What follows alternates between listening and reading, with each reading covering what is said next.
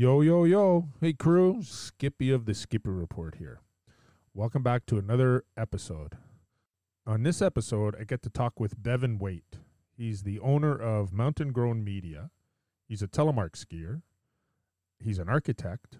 And he's a filmmaker. And he's transitioning from being an architect into making filmmaking a full-time endeavor. So in this episode, we sit down, chat about all those things, plus what it's like to put together films. And so make yourself comfortable and enjoy this episode. I hate technology. Every time I go to do one of these things, I set everything up. Like I went to go on 40 minutes before 3 o'clock your time. Yep. And it took like almost the whole time. It was like just 5 minutes before everything all gelled together. I was like, and my wife knows me. I throw things. My bank was bugging me one day. The app wasn't working. The phone, my front of my phone is all smashed. Yeah. Oh my gosh, that's funny. All right, that's good. I was just checking the sound stuff while we're talking here. So yeah, perfect. Tell me about your podcast.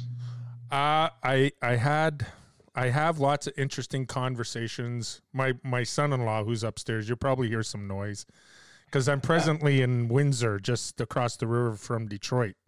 Oh, okay, cool. And so I would have these conversations with people, and Eric calls me the been there, done that guy. And I haven't done a lot, but anyways, as I was an educator, I always told the kids, make sure you're educated enough and literate enough so that you can have interesting conversations with people. And I would have these interesting conversations, and I'm like, hey, this would be a great podcast topic. So my wife called me on it this year for Christmas and did a bunch of research and went to the local audio store. It's a national chain up here called Long and McQuaid. I don't know if they have it in the U.S. Cool. And the guy says, well, you did your homework. That's everything I would recommend. And so he put it all together. Yeah. And my wife goes, oh, that's expensive. He goes, well, why don't you do what us musicians do? We rent it until we like it. Yeah, I do the same thing with camera gear, man. Oh, do you? Yeah, I'll there's this great service, Lens Rental. Okay. And you can rent whatever. Right. From like high production quality equipment. Right. For like a matter of like a couple $100 for a weekend. Right. Exactly.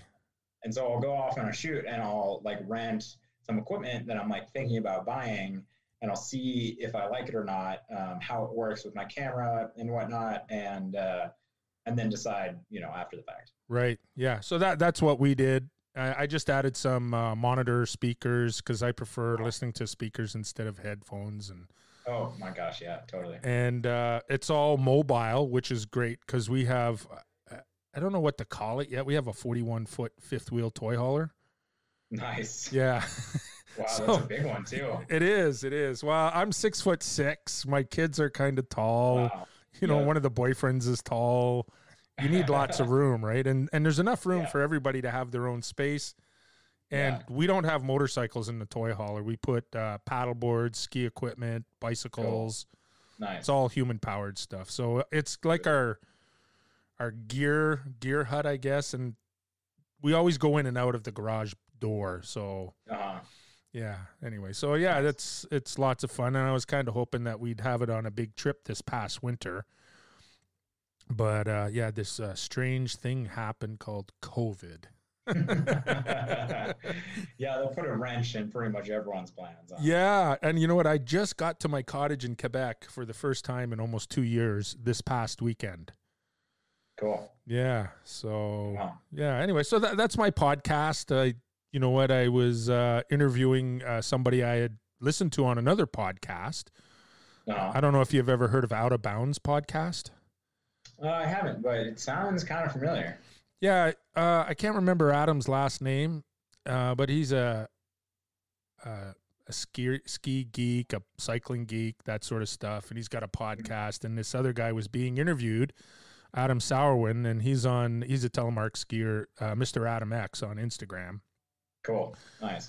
And so I was listening to one of his podcasts one day, and he told we kind of talk sometimes, and he said, yeah, I just kind of reached out to this person, and I was like, oh, maybe I should do that. So the first person I really reached out to who I didn't really know was Megan Kelly. Nice. Yeah. I love Megan. Oh, she's so great. Oh my gosh, she is like the bomb. Like when I found out, I knew she's in movies. I know she's the mom of triplet. They're probably 7-year-olds now. Yeah, I think they are. Yeah. And she's a full-time civil engineer and a ski athlete. And I'm like, oh my God, where does she find the energy? Yes, it's crazy. She is like one of the most driven people that I know. I don't talk with her often, but I have gone on a couple trips with her, and she's just like so on it all the time. I bet. Wanting to push it too, like is really capable and is willing to like push her own skiing. Right. Even though, she's not like a 20-something-year-old like athlete, Yeah. I'm in my late 20s now, and I'm feeling like I should probably slow down because I don't want to like get hurt. It's not like when I was 18 years old and I was like, oh, screw it, I'll just try this like new thing, and if I tomahawk and hit a tree, like I'll be fine, No. Yeah, it's good that you're thinking about that now, because I'm 57 and I've just been thinking about that I'm 58 now. The last few years, and it's like my buddies will go, hey, let's do this. I was like, no, homie, don't do that anymore. Homie, don't do that. Nice. Because I have had so many sports injuries just, for putting out 110% effort.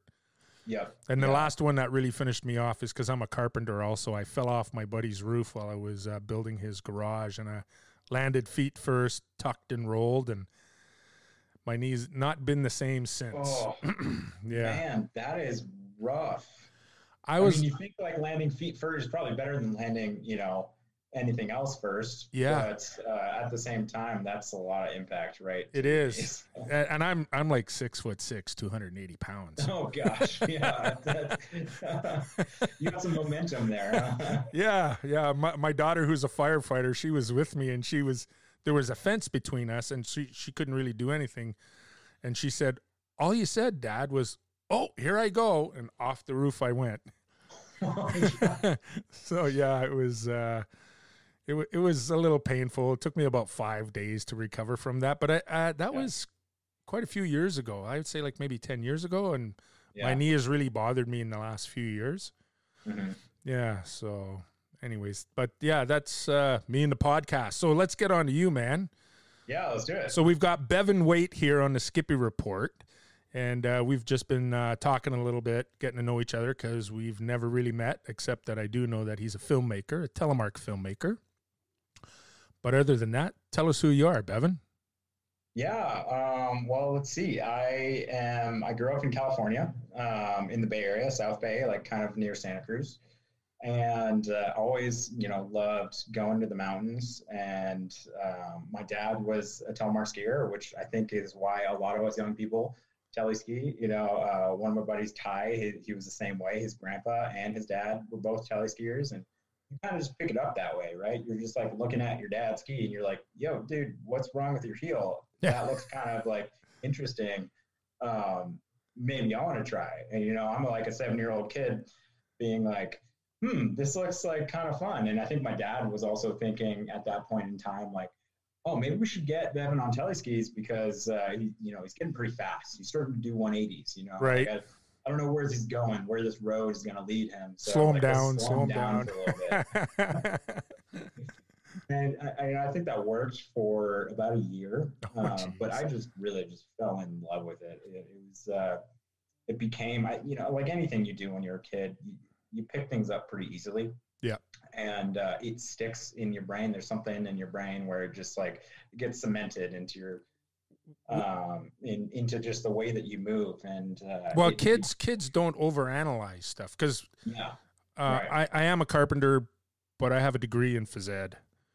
Nice. So cool. A lot of science, kinesiology, biomechanics, and all that stuff. So it's like when you try stuff and you start to get it, then you start analyzing it, and then you're all screwed up. Right, you're overthinking things left and right. And get out of your head. They just kind of send it, and they go with what feels right. And it just became the way that I skied, right? Like I was always a young kid, like, in middle school and high school, going out with my friends, and they were all snowboarders, and I was just the dude on teleskis, and I always got questions like, why do you do this? And I'm like, I don't know. I just do. Right.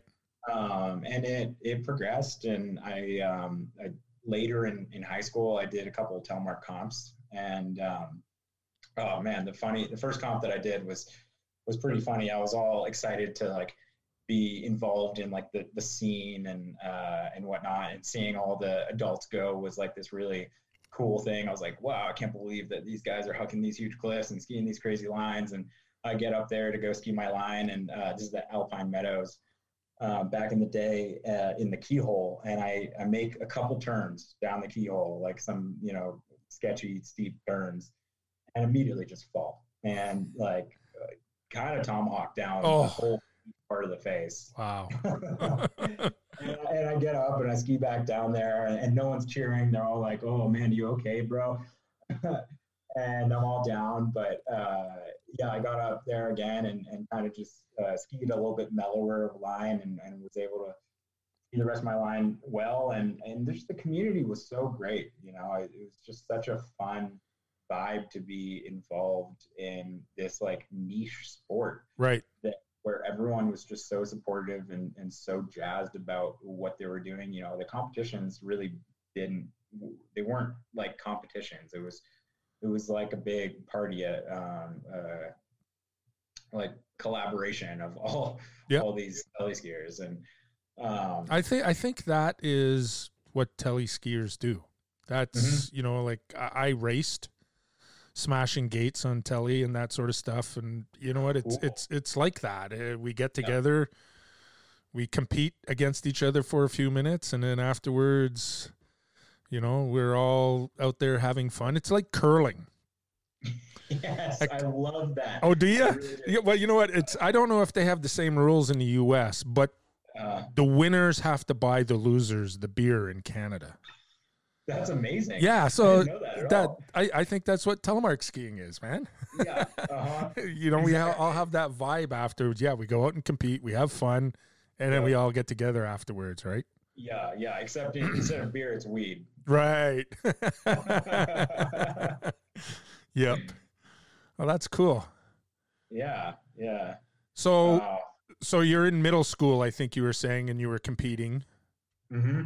And then you've always been telemark skiing and that sort of stuff. So where did you go in between that and what I know of you now being a filmmaker?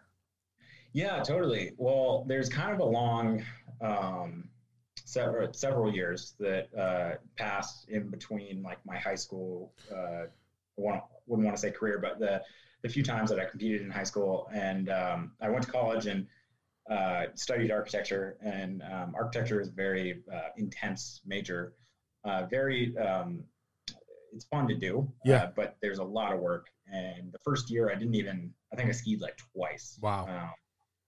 Yeah, it was crazy because I was like so into skiing as a high school student. Excuse me. And as that progressed, I met some people that were good skiers, and we would go up to Mount Hood a lot and Mount Bachelor. And I just, I skied around and had a good time and did my schoolwork, eventually graduated in my 5th year. And at that point I was like, oh my gosh, I just need to move to the mountains. Right. However, I had been offered a job at an architecture firm, and it was a little hard to turn down, especially after going to school and paying to like basically work. When someone offers to pay you to work, you're like, wait a second, that's amazing. And so I did that for about 18 months. And at the end of the 18 months, I was like, I can't stand it. I need to move to the mountains. I need to be a ski bum. Like, if I don't do this now, I'll never do it in my entire life. And so I did it. I bought a van, and that's that the green fly-low van that we see on the green machine, Bubba, we call it. What do you call it? Bubba. Yeah, kind of like a cool but derpy in a way. Well, you know what? It's more appealing than Josh Madsen's black Freeheel Life van. I don't even know if it's on the road anymore, but it's like, you know what? If you see that in the neighborhood, lock up your children. Yeah, exactly. Yeah, hide your kids, hide your wife. Yeah, and so I moved up to Tahoe in that green van and just spent one season there is actually all it took. It was 2017, and Trump had just gotten elected. I moved up to Tahoe, and I didn't have any friends, and that happened, and I was just like, oh God, what's like the world's going to shit. And then it just started snowing, and it snowed 30 feet Oh, in January. it pukes there. It's crazy. It's crazy. It's so like bipolar. I guess I would say is we have years where it's just unbelievable, like too much, you Right. know. And it's hard to deal with. It's actually sometimes hard to ski because it's just constantly snowing, Right. and the avalanche danger is constantly high or extreme. And it's sometimes it's not always good snow too. It's like wet Well, snow. that's what I was going to ask, because my friend Jarl, I don't know if you know Jarl Berg, he's up in Eugene, Oregon, Yeah. and I talk to him a lot, and it seems like, well, it's West Coast Cement or something like that they call it. Yeah, Sierra Cement. Yeah, Sierra there you go. Cement. Okay, yeah. So And Cascade Concrete. So they're all the same thing, but just different mountain ranges. and we just call that shit out here. Yeah, pretty much. That's what it seems like. But yeah, it snowed 30 feet in January. Wow. And 30 feet in February. Whoa. 8 feet in March. I wonder if. 12 feet in April. Wow. And then I think it was about done. But it was the wildest season I had ever experienced. You know, I was like, oh my gosh, is this what it's like to live in Tahoe? Wow. Turns out it's not. Right. It's only sometimes like that. But yeah, that one season, it was funny. I had all these like hopes and dreams to like, you know, like be a part of the Tele community and, you know, be an influential school like skier in the Tele community. And what I realized was like as soon as I moved to Tahoe, it all kind of just like happened. It's just everyone is there and doing the same thing, and there's so many people skiing and performing in the sport in such a high level, and way more than just Tele skiers. Right. And like so build it and they will come. Yeah. You just become part of the local community. That's cool. And that's really what I fell in love with was, you know, that local community of skiers, Tele skiers, alpine skiers, snowboarders, all alike.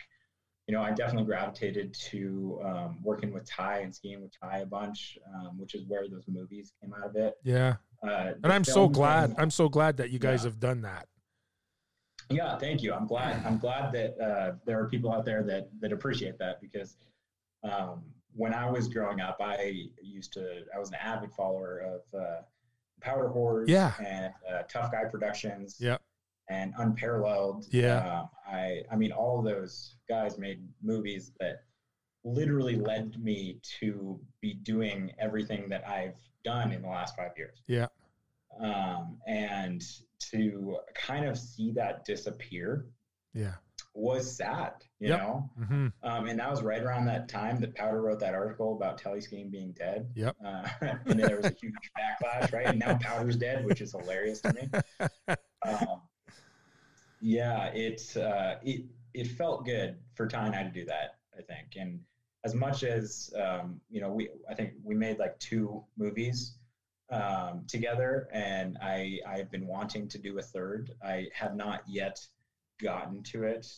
It's been a interesting time for me. I ended up changing my whole career. I really fell in love with filmmaking, and almost as much as I did with skiing. It became this fun thing, and it became something that I really gravitated towards, and realized seemed like was more of a right path for me than architecture, and it was more in line with my lifestyle at the time. Right. Yep. And so I kind of ran with it. And since then, you know, obviously we had COVID. Yeah. And COVID's still going on, but when it started, it was a huge slap in the face. Yeah. Yeah. Like everybody's ski season ended, right? That was it. Yeah, exactly. And for me, like I had just started Mountain Ground Media, Right. Like 4 months before that. Oh, jeez. And quit my job and committed to it. I was like, I am good enough at this now. I have, I've worked with Flylo for the last several years, and Flylo was like my biggest client at the time. And I was like, I think I can make this work. Right. And so I quit my job and I just did that full time. And then 4 months later, the country shut down and the economy crashed, and, people just didn't know what to do, didn't know what was going to happen. And that really, it did good and bad things for me. Mostly good, I would say. It really like pushed me to figure out my situation. Right. And to build a business and expand my network for filmmaking, in order to continue to make it, because I didn't know what I was going to do. I wasn't about to go get another job in architecture. That would be kind of a difficult thing to explain my way back right into a position like that. And that it also kind of facilitated a distancing of my mission from making these telemovies into making money, making film projects. Right. And not to, I have nothing but love for the tele industry, but it is not an industry where you can, as a filmmaker, make a living. It'd be like a friend of mine who's a race car driver and coach. It's like, how do you make $1 million in car racing? Start with 2 million. There you go. And you lose $1 million and there's your $1 million. Yeah. It's similar to that. And I love tele skiing and I love the tele community. But at that time in my life, I just had to make things work. And so I ended up gravitating to doing more commercial like film work. Right. And have since gotten, had a decent amount of success doing that, and have gotten really, really busy. Nice. And that's a great thing. But at the same time, I would really love to make that third tele movie. Yeah.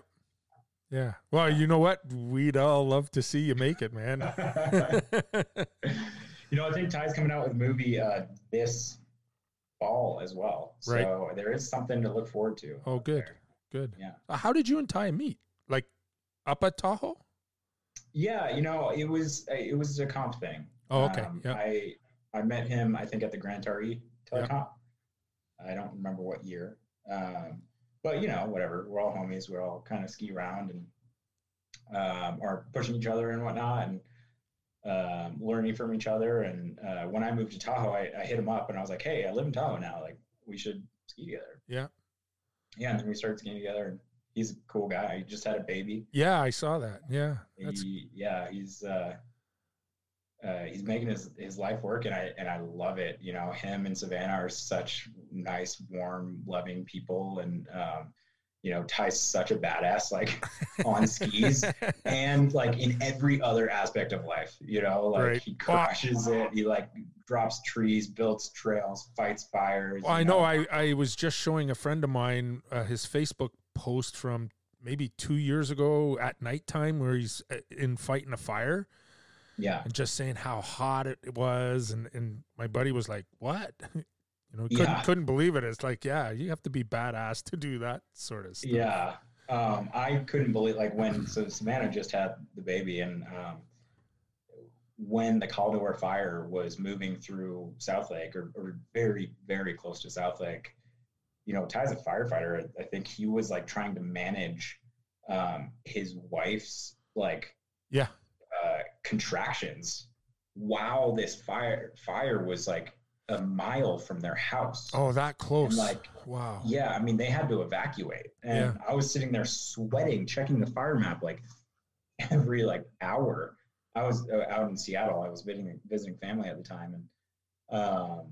And that's like, all I could think about was like, I can't believe this is happening. Like, I cannot believe that I have friends in South Lake right now that are going through this such momentous part of their lives, and they're having to deal with this evacuation notice. And at the time, before we knew what was going to happen, it just seemed like South Lake was going to burn down, the whole thing. Yeah. So, props to him for making it work and being there for his wife and now his family and fighting fire. It's intense. You know what? Like, I tell a lot of people, and don't know, I interview a lot of people who are Americans and that sort of stuff. And so I try to be well balanced. I watch a Canadian national news, I watch the local news, and then I'll watch American news. And I just kind of sit there and go, what did you guys do? You got tornadoes, hurricanes, forest fires, some presidents that we won't name. Oh yeah, and it's like equally as bad as a natural disaster, if not more so. And it's like, what did you guys do to deserve this? And like my family, part of my family are American. They're from Vermont. Yeah, and back in the day, and it's like, we live up here in Canada. It's pretty benign. Yeah, we have a pretty even climate. My daughter living in, across the river from Detroit, this year is the first time. It's like, yeah, man, Dad, I got tornado warnings on my phone. I said, well, get the baby, get some stuff, get underneath the stairs and just chill until it passes. It's right. We don't get hit by tornadoes very often.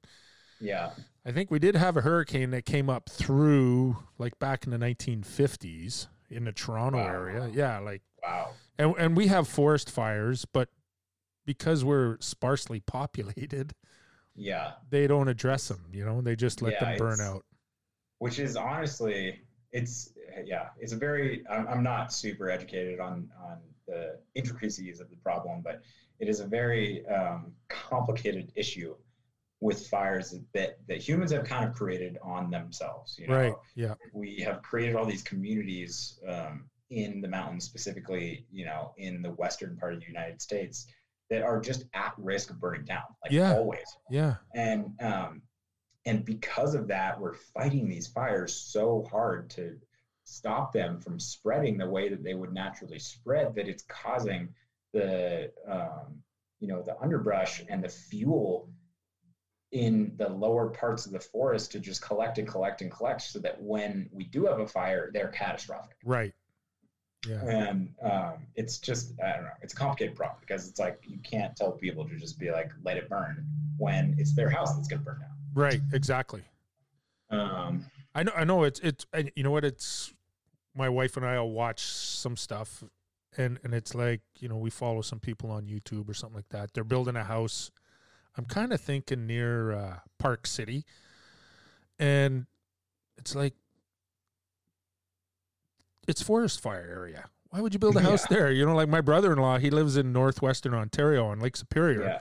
Well, there's lots of forest fires in northwestern Ontario. So he built a house to try to be as, so it wouldn't burn down. So the siding on it is concrete. It's got a steel roof, that sort of stuff, just in case, and but like you said, and you guys have 10 times the population we do in a smaller landmass. So it becomes a problem. Yeah, for sure. But the snow eventually comes, and it kicks out all the fires, and we get to have fun and ski again. And yeah. For sure. We're in that time of the year right now where, I'm praying for snow every time I see a little system coming through. I'm like, ooh, is this going to be one where we're going to see the first snow? I have bets out with some of my friends about when the first snow in Tahoe is going to be. Right. And we've had several little systems that have come through and just rained a little bit. Right. But it looks like it's like on the cusp. We're like, oh man, we're going to see the snow flurries. Like, who's going to win this bet? Are we all going to lose? Right. So how tall are the mountains out at Tahoe? They top out at around 9 grand. Okay. There's a few that are above that. Right. I was just curious, because I saw Snowbird. They had snow this week, and 2 weeks ago, I think Whistler had snow up at the top. Oh, cool. Yeah. Well, they always have that sort of glacier thing that's up there that people go and train on. And in Colorado, like the intercontinental mountains, out there they always have like an early season. Right. We're always jealous in California. We're like, what? You guys get to ski like a month and a half before us. So when generally do the people around Tahoe get to ski? Yeah, I would say it's probably about mid-November. Oh, okay. That's like Jay Peak in the east. That's not far from my cottage. I consider that my home mountain. Yeah. And I'll put it they're this way. always ready Yeah. to go for Thanksgiving. They have a couple of runs ready. Yeah, perfect. Yeah, exactly. It's kind of the same here where they start making snow like mid-October to mid-November, and we generally get, enough of a snowstorm to open like a couple runs. Right. It's not always good, but then again, we sometimes get systems that come in like mid-November or early December, and it's dirt everywhere, Oh, and then it drops 8 feet of snow. oh man. And it just transforms the landscape into this winter wonderland. I mean, like every time it snows, it kind of transforms landscapes, but like this is like so extreme because it looks like it's still summer, Right. and then it just disappears, and you have these like pillowy, bulbous boulders that are just these crazy formations that you only see early season, and we call that 0 to hero. Oh, okay, cool. Yeah, because it's like it goes from no skiing to let's huck. Yeah. Let's go ski cool lines and whatnot. Oh, pretty. That's cool, man. Yeah, I've never skied out on the West Coast. I did ski the 1st of August on, it's in Washington. It's the floating mountain there in the Crystal? north. No, it's, oh, geez, I can't remember the name of the mountain. Mount Baker? Yeah, Mount Baker. Yeah. Cool. Yeah, we went out west for a family reunion and a wedding for my wife's family, and I said, well, I'd like to ski. Yeah. So we went out there, and the girls surfed in Tofino, and then the next day I wanted them to take their snowboards because they're boarders, but my wife was like, well, I don't know what the snow is going to be like, but it was like, it was easy. And Nice. I took my gear and walked up and down and just skied, and they actually sledded on their boards. Nice. Yeah. Is Tofino on Vancouver Island? Is that where It is? Yeah, that's where all the surfers like to go. So sweet. yeah, Yeah, I've always because my family's from Seattle. They live up there now. I've always been curious, like, if I was to move to Seattle ever, like, where would I, like, how would I do the surfing thing? Because I grew up by the ocean and I was a big surfer. I don't know how I became so much better of a skier than a surfer because I think I put a lot more time into surfing. Right. In my childhood. It was just a lot closer. Yeah, because Seattle, when you think about it, even though it's on water and that sort of stuff, it's inland a fair amount because you got the Olympic Peninsula or the Olympia Peninsula. Yeah, exactly. And all the archipelago islands, and then Vancouver Island is really the coast. It's like the peninsula and Vancouver Island. Yeah. Yeah, and there's a lot of, because when we went out west, when we retired, we did a big trip out through Canada, back through the U.S., and we were on Vancouver Island, and there's an area I think it's called Jordan, and it's about halfway up. You don't have to go as far as Tofino. Everybody loves to go to Tofino to surf, but there's a big surfing crowd about midway up. Cool. Yeah, that would probably be the closest place. Yeah. For somebody from Seattle, unless you head straight out west across the peninsula. Yeah. Right. Yeah, it was when we did our trip, it was really cool. We were visiting my wife's cousin in Beaverton, and I mentioned to my wife, I said, I'd like to see a Pacific sunset, because when we were here in 2007, we never really did. So we beetled it, and I didn't realize that we were still like 2 hours from the coast. Yeah, right. But it was perfect. We got to this place called Pacific City, walked across all the dunes. There was nobody there. And then as the sun starts to descend, all of these people come out of the woods to the dunes and watch the sunset. Yeah, it was pretty intense. Yeah, it was really cool. That's amazing. Yeah, really enjoyed that. That was pretty sweet. Yeah. I lived in Vancouver for a little bit. Vancouver. Yep. In Washington or Vancouver, Canada? In BC. Yeah. Oh, okay, cool. I did a study abroad there. Even though I went to University of Oregon, it was only a couple hours north. Yeah, yeah. Not really abroad, but it was a fun little program that we did, and we stayed in downtown Vancouver, and it was crazy, man. Like the sunsets there, you think of Vancouver as like Seattle, like it's cloudy all the time. Yeah. It's especially like springtime, it's like supposed to rain all the time. And it did. It definitely rained all the time. But there was this weird thing that happened that it would like rain around the city. It would be cloudy all day long. And just offshore, there would be like no clouds. And at the very end of the day, the sun would pop underneath the clouds Wow. for a matter of like minutes, Yeah. you know, and light up the entire underbody of these rain clouds. Oh, that's intense. In this crazy pink. And this would it would happen like on the regular. Yeah. It was this weird experience where I was like, it's cloudy all day, every day, but we get these crazy, insane sunsets. Yeah.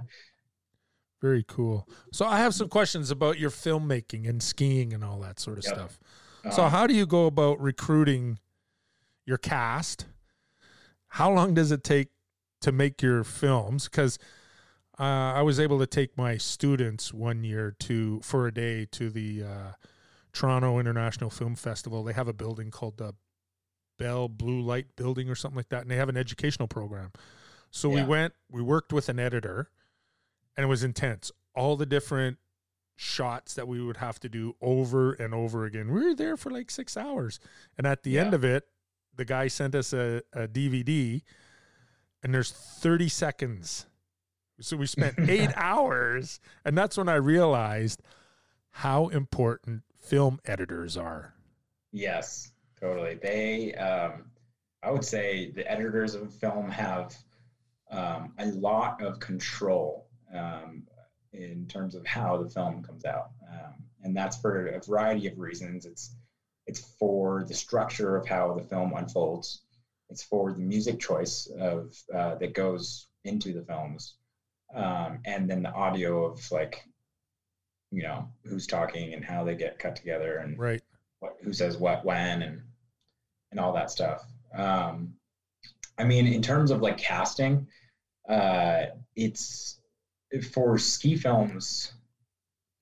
I guess I have two answers for this, right? Because like when I started doing this, it was really just like friends of friends. You know, it was Ty and I that went out and we're like, okay, we'll make a video together. Right. And whoever we run into along the way, we're, you know, if they're cool tele skier, like we're going to try to get them in the film. So like Sven, for example, was in the Japan segment of a Telemark Tale. Sven's this awesome Aussie, and he was working for Ski Japan at the time as a guide. Right. And so he was our quote unquote guide / friend. It was just like telling us where to go, like showing us the cool places.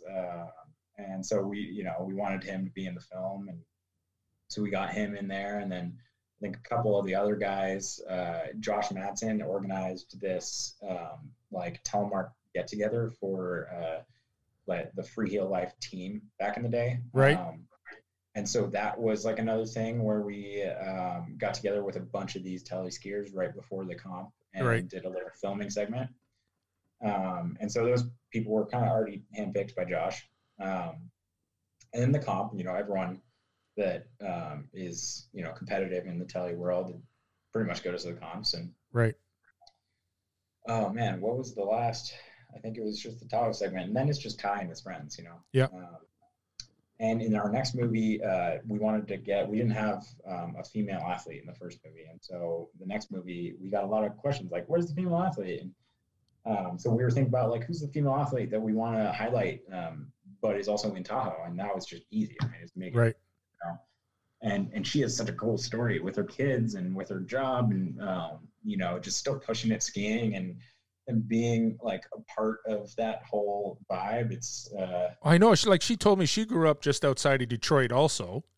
She skied this place called Mount Brighton. So, you know, I ski similar places in Eastern Ontario like that. And then she was telling me she played soccer for Cornell University, I think. And then she knew exactly. She'd cross over into Canada, drive down to Buffalo through Niagara Falls and St. Catharines, and then truck on down into New York to go to Cornell. It's like, you know, it's crazy. Yeah, it's really crazy. Where you start off and where you end up. Yeah. one of the funny things that she told me in interviewing her and hanging out with her a little bit was Brighton, I believe, is a dump. Or it's like a mountain of trash. Landfill site, I think. Yeah, there you go. Somebody corrected me one time. I was like, "Oh yeah, you ski in a dump." No. I ski in a landfill. Yeah, so it's just like a landfill, and it just makes enough of a hill that they can like. My daughter's been there when they first moved here to Windsor. It's like there's no ski hills here. So where do you go? They go over to Michigan, and they ski these little bumps, you know. So yeah, I know out west in Saskatchewan they ski the ditches. That's what they call it. Right. So it's, that's right, down into the valleys, and that you know what, we do a fair amount of skiing like that. There's quite a few ski resorts in Ontario where you can park at the top and you ski down to the chalet. Wow. Yeah. Wow, that's pretty funny. You know, there's a ski resort here in California like that too. Oh, is there? Yeah. Well, it's not totally like that, but there's a lot of like the cool part of the mountain is lower than where you park. Right.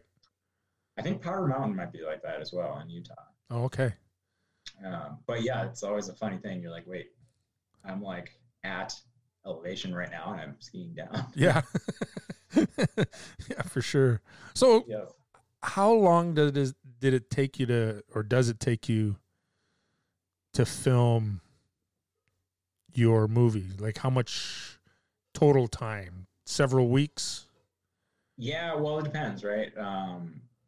Unless you're traveling. Or like, yeah, for a whole movie, I mean, if we're talking about like a 10-minute segment, that could be one trip. So that could be like a matter of a week. Right. And that would just be filming for it, not necessarily editing. The movies that Ty and I were working on, they were like whole season endeavors. Okay, that's what I was kind of figuring, Yeah, because it's like multiple trips. And it doesn't mean that we're filming 8 hours a day every day. Right. It's not like a full-time job, but like we have to be kind of on top of it with like following the weather, getting together enough times during good weather to get enough shots. You know, a lot of the ways that these movies are made these days, a lot of like, you know, bigger budget ski films too, like the Blank Collective films, you know, it's not just one filmer. It's like 15 filmers, and it's really like just the athletes filmers that go out with the athletes on the days that are good to get the shots that then get conglomerated into a mass of all this footage and trip footage and individual shots, and it kind of gets like mashed together in the best way possible. And the second year I went out filming with Ty like maybe like a couple times, but a lot of the shots were like shot by other people, you know, and I kind of just edited it. Okay. And so like, yeah, it becomes like hard to coordinate sometimes, especially when people have like jobs or other responsibilities. And then like you can't ever choose the weather, right? Exactly. So it snows when it snows, and when it snows you got to go. Yeah. And Ty always used to say, if we got one shot a day, then that was a successful day. Okay. That sounds like a full-time job just to do that. Honestly, it's a lot of work. It is. You know what? I would just because they're in Vermont. I don't know if you've ever heard of the guys who Ski the East. Oh yeah, totally. And they had, I don't know if they still do, Meathead Films, and you know, they were getting into some new school kids and doing stuff, and then at the end of the DVDs they would have all the takes, and it, you know, you don't realize that it takes these guys 30 times before they nail the landing, you know. It's something, it's like, whoa, and then at the end of the film it's like, oh my gosh, or somebody's got their face all gashed up afterwards. Right, especially street skiing is more like skateboarding, you know. It's like they're trying all these crazy things, they're setting up all these crazy, you know, scenarios, right? And and they've got that, I don't know what that high-speed pulley is with like a water ski rope or something. They get up to speed and then they throw it out and then they can just yeah, totally. It's It's so funny. Or the bungee cords too, right? Right. I've heard those bungee cords are pretty dangerous actually, because you have to like stretch them back, and then when you grab them, they're the strongest. Right. So I've heard those can go wrong pretty often. I don't know. I'm not much of a street skier, but I always I have really wanted to film the street skiing. To be honest, I don't know if Ty would be into it anymore. I think he's moving more. He's moved to the backcountry, Right. primarily, but it would be fun to do that with a tele skier as well. Yeah.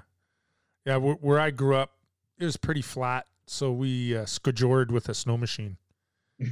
Nice. I got into my Awesome. uncle's ski boots and his skis and with a water ski rope, and that's the way we Yeah. went. Oh gosh. I mean, if you can make turns, you can make turns, right? You know what? That's what I say all the time. We would have snow days. I don't know if they have snow days in Tahoe at school, but where school's canceled, or they don't cancel our school. They'll cancel the buses. Hang on a second. My daughter's cat is jumping on the equipment here. Come here, dummy. Oh, hey. Yeah. This is Dude. Dude. Dude. What's up, dude? Yeah, she's got Dude, and then another one called Charlie, which I call Chuck Norris. And then they got a pain in the ass German short hair pointer named Axel. Oh my gosh. Yeah, I call him asshole.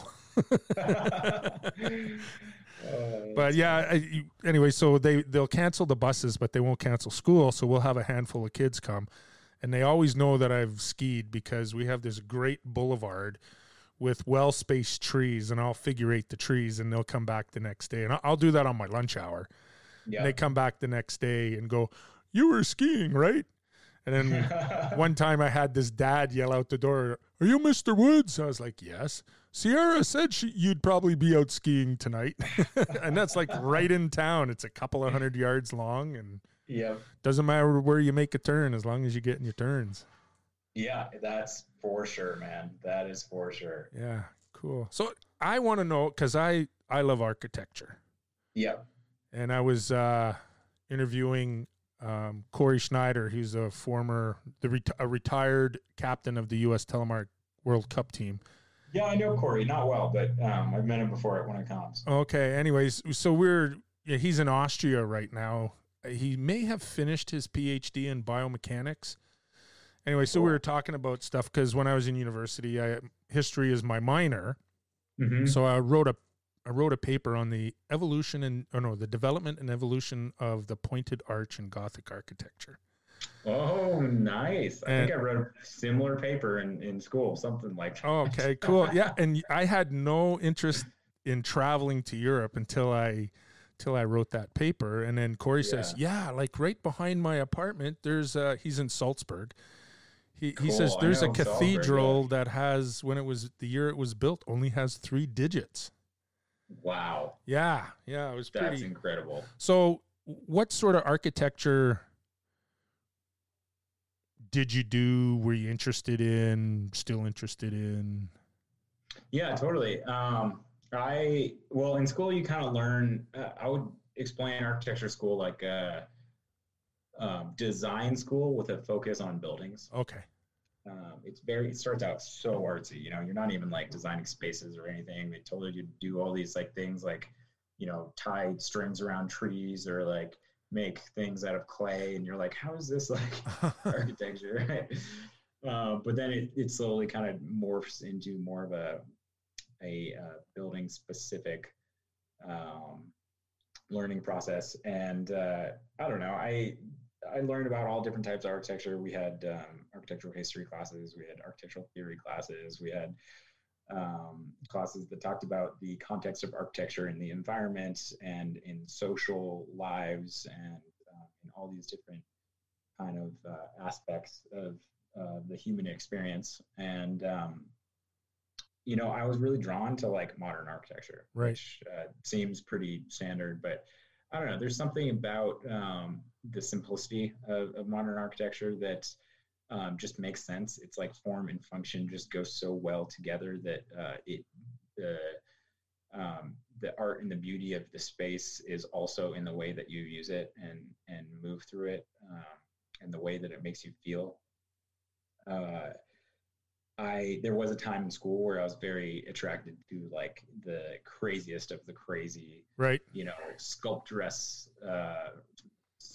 like buildings, Yeah. right? I know we have some in Mississauga, which is I'm going to say a borough of Toronto, whereas as the building goes up, it looks like a salt shaker, actually. In the middle of the building is a wider than the top and the bottom, and it's off center.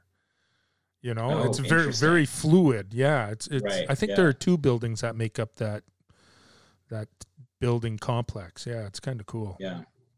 Yeah, there was something that attracted me to like the sculpture-esque nature of certain buildings, and just having the actual building be a piece of art, just like any cathedral, you know, in Europe. Like the cathedral is like, why put so much detail and hundreds of years into these things? Well, because it's a piece of art, because they still exist today, you know. And the average life for a modern building, like the building that I'm in right now, you know, the average life for buildings like this is like about 40 years. Okay. Until they get demolished and rebuilt, which is hugely unsustainable, honestly. You know, buildings that were built 100 years ago were meant to like live for, you know, as long as they possibly could. And buildings now are built cheaply. They're built fast. They're built for, you know, profit. And you know, I don't know where I'm going with that really, but what I really like about architecture is the ability for it to change the human experience, to really create emotion out of space. And I think a lot of people don't really understand that that's really what architecture does. It designs your lifestyle, right? When you walk into a hospital, for example, like, where do you go? How do you get there? The architecture is telling you that, you know, and there's signage, and they're really very complicated buildings and whatnot. But everything about how you move through the built environment has an effect on you. And that's honestly what I fell in love with architecture at the time.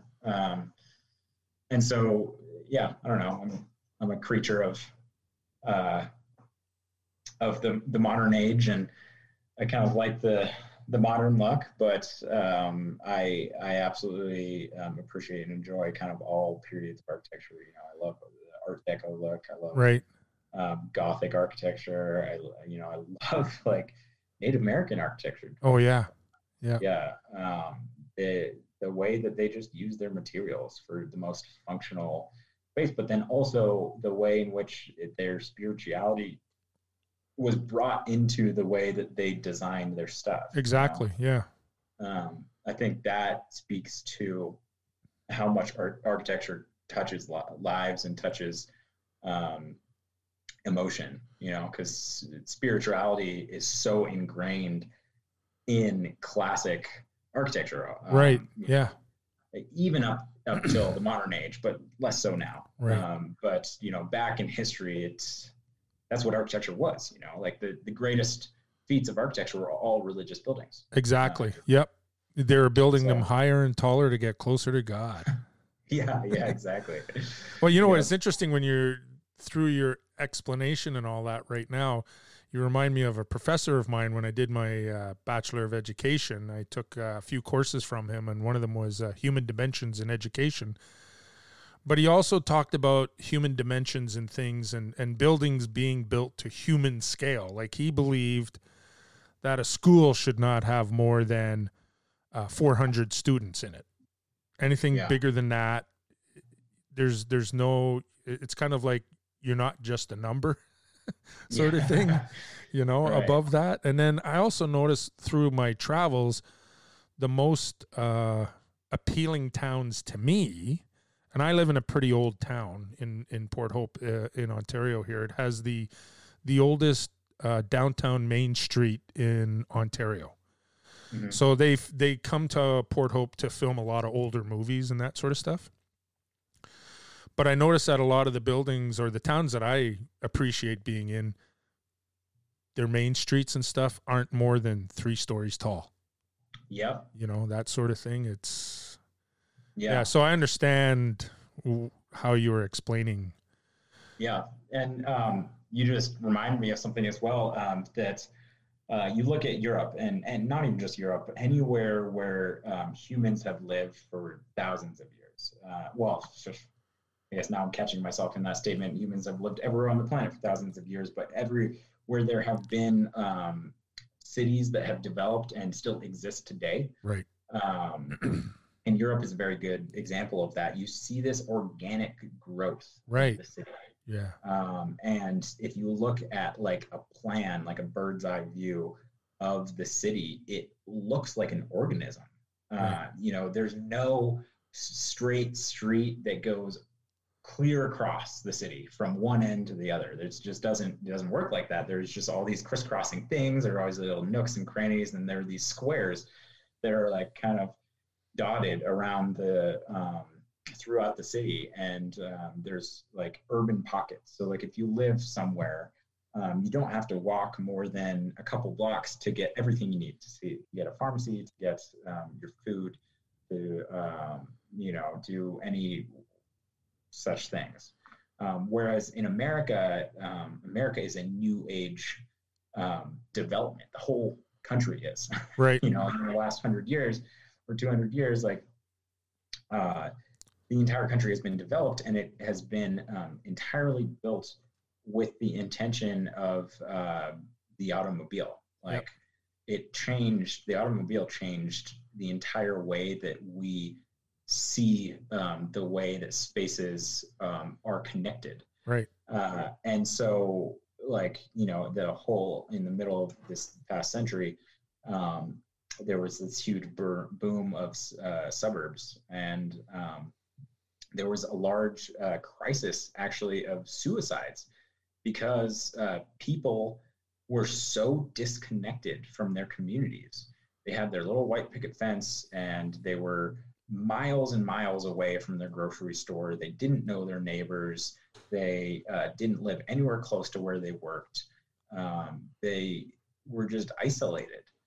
And that you don't see that in European and Eastern European communities. Yeah, see, I grew up in the suburbs of Montreal, and I could take public transit, bus, and then the subway, and in 20 minutes be in downtown Montreal. I grew up most of my life in being a kid without a vehicle. I always said we were the bussing people. We would walk to the grocery store, and when we had too many groceries, we'd take a cab home. We even went camping from Montreal. We went down to Plattsburgh, New York on the Greyhound bus. Yeah.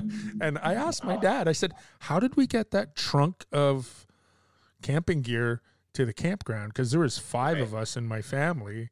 I don't think he could recall, but I'm going to probably think it was like a station wagon taxi or something like that. And then a week later, my grandparents would come down. They had a station wagon. Then 7 of us would go home with all the camping gear strapped to the top. But yeah, I understand being close. We could walk to get everything that we needed.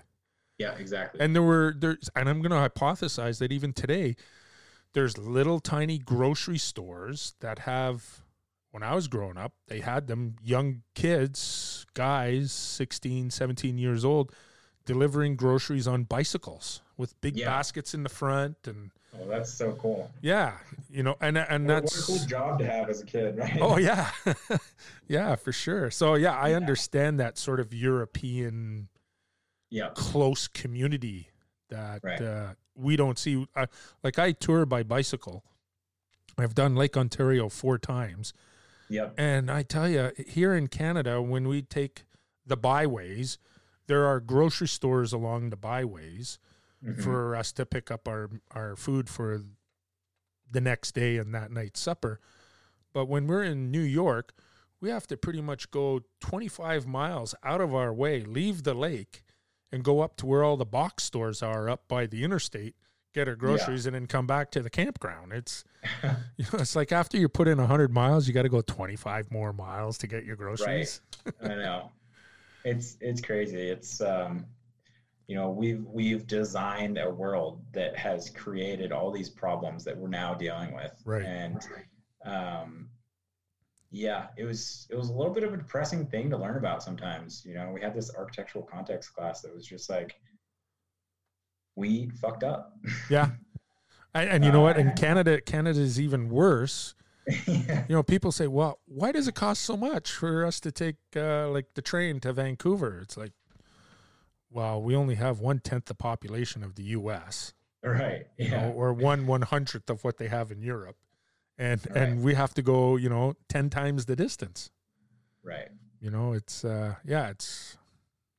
it's just the way North America is. It's the new frontier still, I guess. Yeah, totally. Instead of chuck wagons, it's interstates and big highways. So Yeah, man.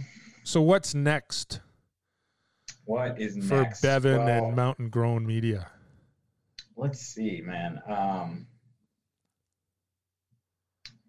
You know, I mentioned that I want to do a third Telly movie. I think that will happen probably within the next couple of years. Cool.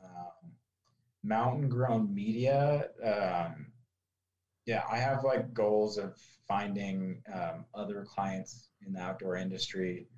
My dream for Mountain Grown Media is to, you know, turn it into a small company that can support a couple people that love what they do, are passionate about how they live, and their, you know, their own art, I guess, and you know, telling captivating, important stories beyond teleskiing. You know, Yeah, it's not, teleskiing is not the end all be all that's for me. right. It's it is a pathway that I've taken to become more connected to a mountain community, to come into contact with some wonderful people along the way, and through that, I've been able to, you know, realize that there's stories in the world that need to be told, Yep.